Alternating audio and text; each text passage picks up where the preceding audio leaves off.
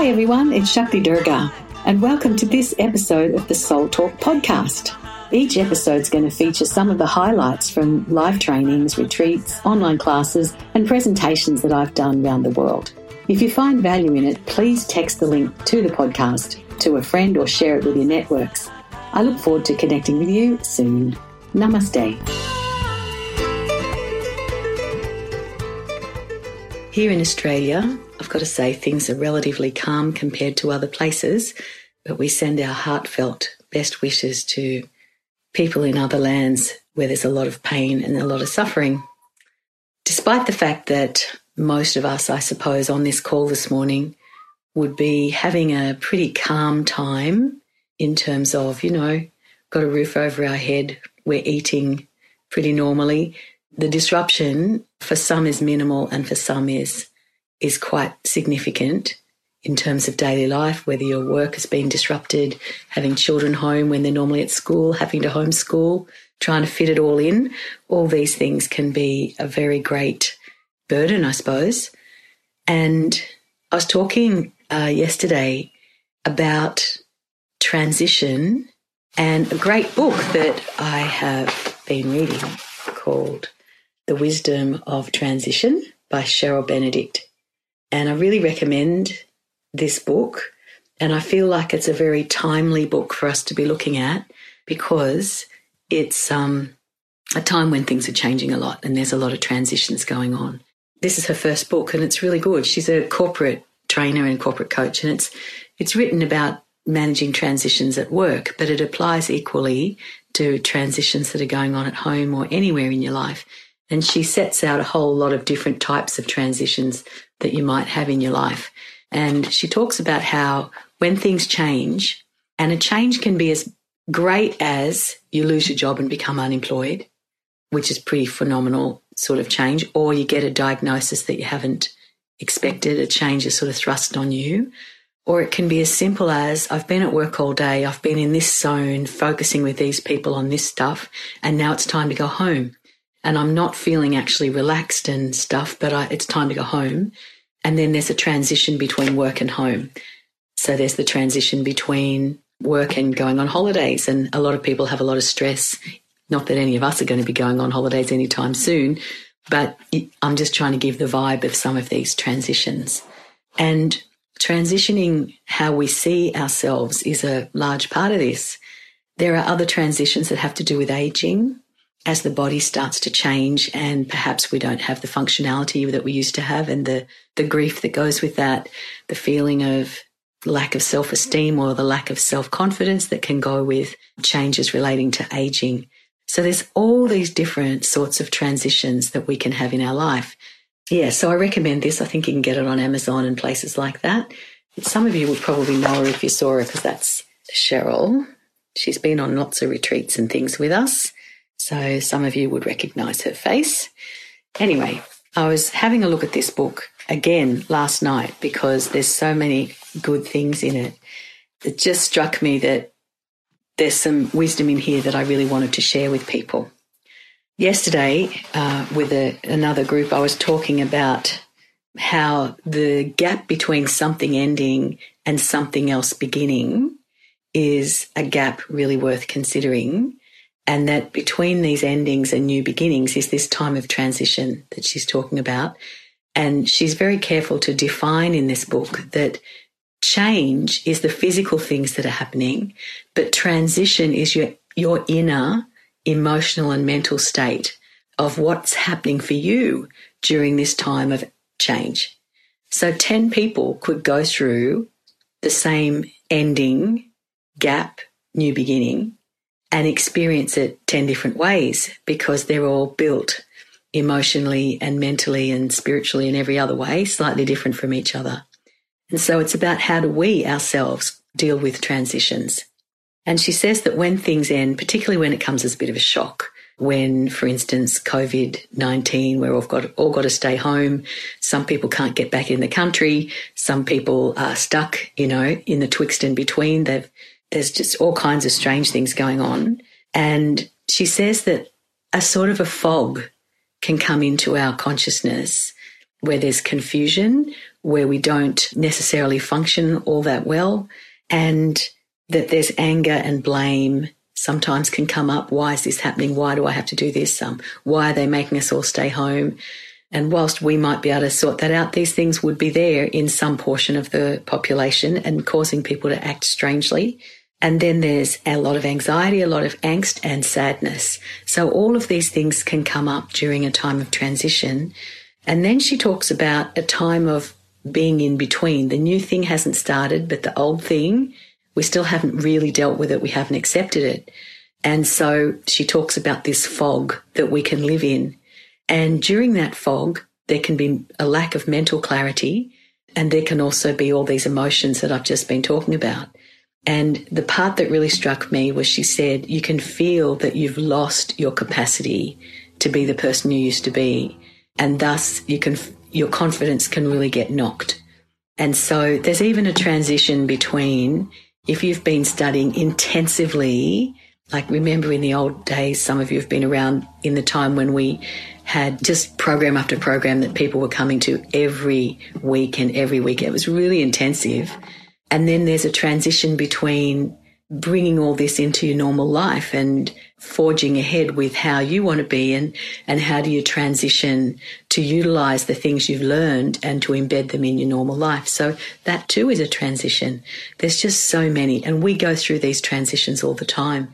And Cheryl says that a lot of the time we go through these transitions half asleep, in that we don't actually process what we're going through. And so it goes into us in a way that can cause emotional or even physical problems. And I don't know if you have ever seen someone who loses their job or even gets a huge promotion and pay rise, which is another form of transition that she talks about in the book. And my take on it, what I've seen, this isn't in her book, but I've seen people suddenly their back goes on them. You know, it's like their spine can't support that bigger job or that big an opportunity, and it folds in. Anyway, there was a piece in this book that I thought was very interesting, because she talks about how all this confusion, this mental fog, and the lack of clarity and lack of belief in ourselves because of a big change can cause exhaustion. And I'm not sure if you've ever felt that, when there's just been so much going on, you feel like you can't keep it all in your head anymore. It's too much to deal with. It's just jolt after jolt, and you just feel exhausted.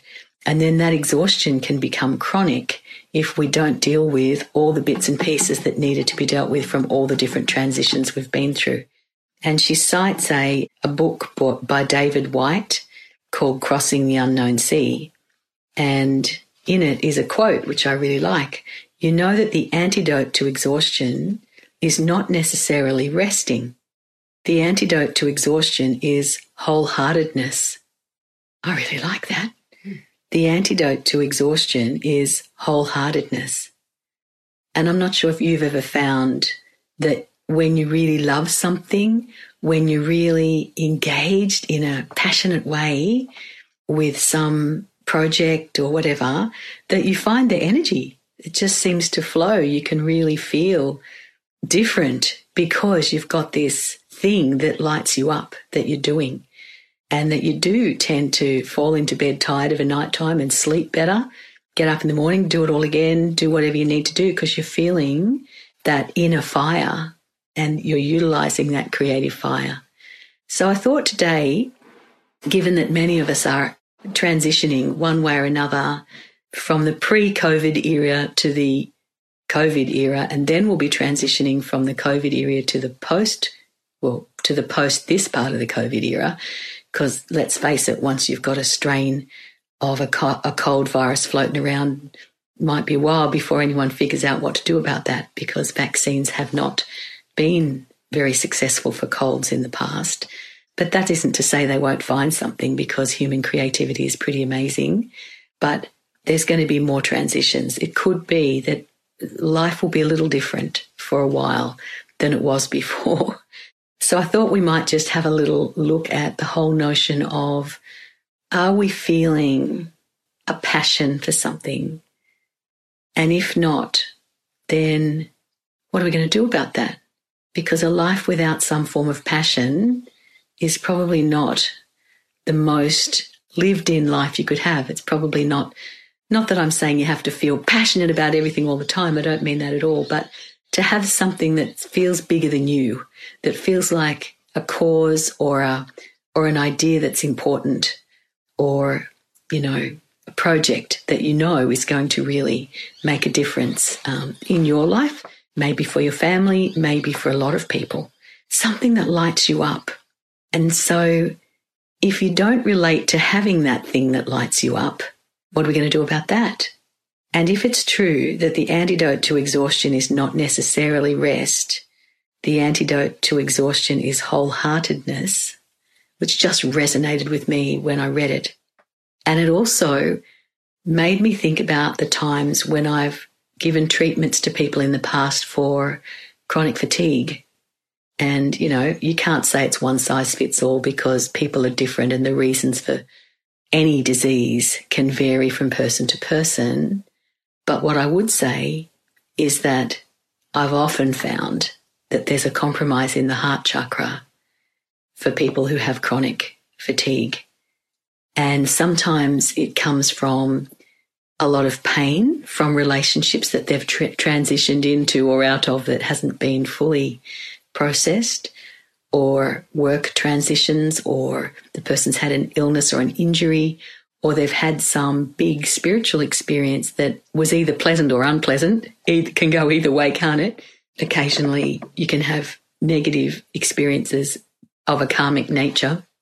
But whatever it is, if you have these big experiences and then you can't process it because you don't know what to do with it, or you just haven't found a way to process it, then that can go inside of us in a place that's beneath. It's subliminal. The conscious mind is no longer even aware that we're still in a transition. The mind thinks it's all fine. The mind thinks, yeah, I've done that. But there's some piece of ourself is left, and also the fogginess and the lack of being able to remember things and feeling like, oh my God, I'm losing it, or the lack of confidence. Any of these things could be a sign that we're not quite through these transitions. What Cheryl talks about in her book is that this time is one where the most important thing is to go really deep within yourself. And she talks a lot about finding and creating a sacred space for yourself. Of course, a sacred space can be a place like a meditation room or somewhere you meditate a lot, or out in nature. But it can also, it's finding that place inside, isn't it? And the means through which you access your inner realm. So she says that's very important, to have time in just immersion, to just go in and see what's in there beneath the conscious mind. And that as we spend some time, quality time in this immersed state, that we can then start to find acceptance of what's happened, be the transition large or small. And then curiosity, in my words, in her words, exploration. And we get some insight and we discover things. It's almost like the universe goes, here you are, have another thing when you've processed that old thing. Otherwise, we know you're still busy with that old thing. We're not going to give you a new thing. So for me, I've also felt how important it is to be praying for what you want. Talk to the universe and say, I'm confused. I don't know what to do, but give me something to do. I want something useful to do. I want to feel useful. I'd like the divine to give me something useful to do that will be fulfilling. What's wrong with a prayer like that? I think it's a sensible prayer. And we know that the universe is conscious and aware. We know that the universe is alive and pretty much listening to everything. So what if we start pestering the universe about how we'd like to be given a meaningful job to do? And before you know it, the fog starts to lift, and then you have engagement in a new beginning. So I really related to all of this, and particularly to the bit about the antidote to exhaustion is not necessarily resting, but wholeheartedness. So what's the difference between doing something and doing something wholeheartedly? Well, I think there's some pretty obvious differences, don't you? Because we can do something in a lackluster way and it never gathers the energy of the universe to it. It'll only ever be half-hearted. And that's even in our language, it's the half-hearted attempt at something. It means it wasn't all that good. So let's be full-hearted. and let's try and put our heart and soul into whatever we're doing. A question came in, how do we finish a process or transition of things when things are in limbo, uncertain or hibernating? Does that keep us in the process and unable to transition through to something new? Well, I think what Cheryl says in the book is that the change and the transition are two different things. That the change is what's happening in the external world, and it could be that the change is still in process and hasn't quite happened yet. And we just have to be patient with that. We can't make things happen before they're ready to. And there's a lot of divine timing in things to line up all the ducks through all the dimensions and to get this person ready and that person ready, and this one's got to do that first and then they'll be ready. So the divine timing in things can be something pretty phenomenal to consider. It's beyond our minds. But then what we're really talking about is the inner thing. So the inner thing of letting go and coming to terms with what's changed. So if an expectation wasn't met or a dream didn't come to be fulfilled and you have to relinquish the dream, that's the sort of thing. It's not so much the outer, it's the inner. And so, so Ananda Anahata says that change can bring grief. And a lot of people are very resistant to feeling grief because grief can have all those waves that we know about: anger, sadness, acceptance, and then depression, and then anger and more sadness, blame, shame, shaking your fist at the universe, all that sort of stuff. And so there's just a bit to it, to clearing all that up. And then we can come from a place of we're kind of rested because we've touched our core. And I think that's really what the whole thing about transition is about. We've got to go into our core so that the next thing that pops out in our lives is something we can be wholehearted about because it came out of our heart in the first place, not so much out of your head. Thanks for joining me on this episode of Soul Talk. I hope the podcast has served you in creating a happier and more abundant life. If you've enjoyed the podcast, don't forget to subscribe, rate and leave a review on your favourite podcast app. If you'd like to connect with me, head over to shaktidurga.com.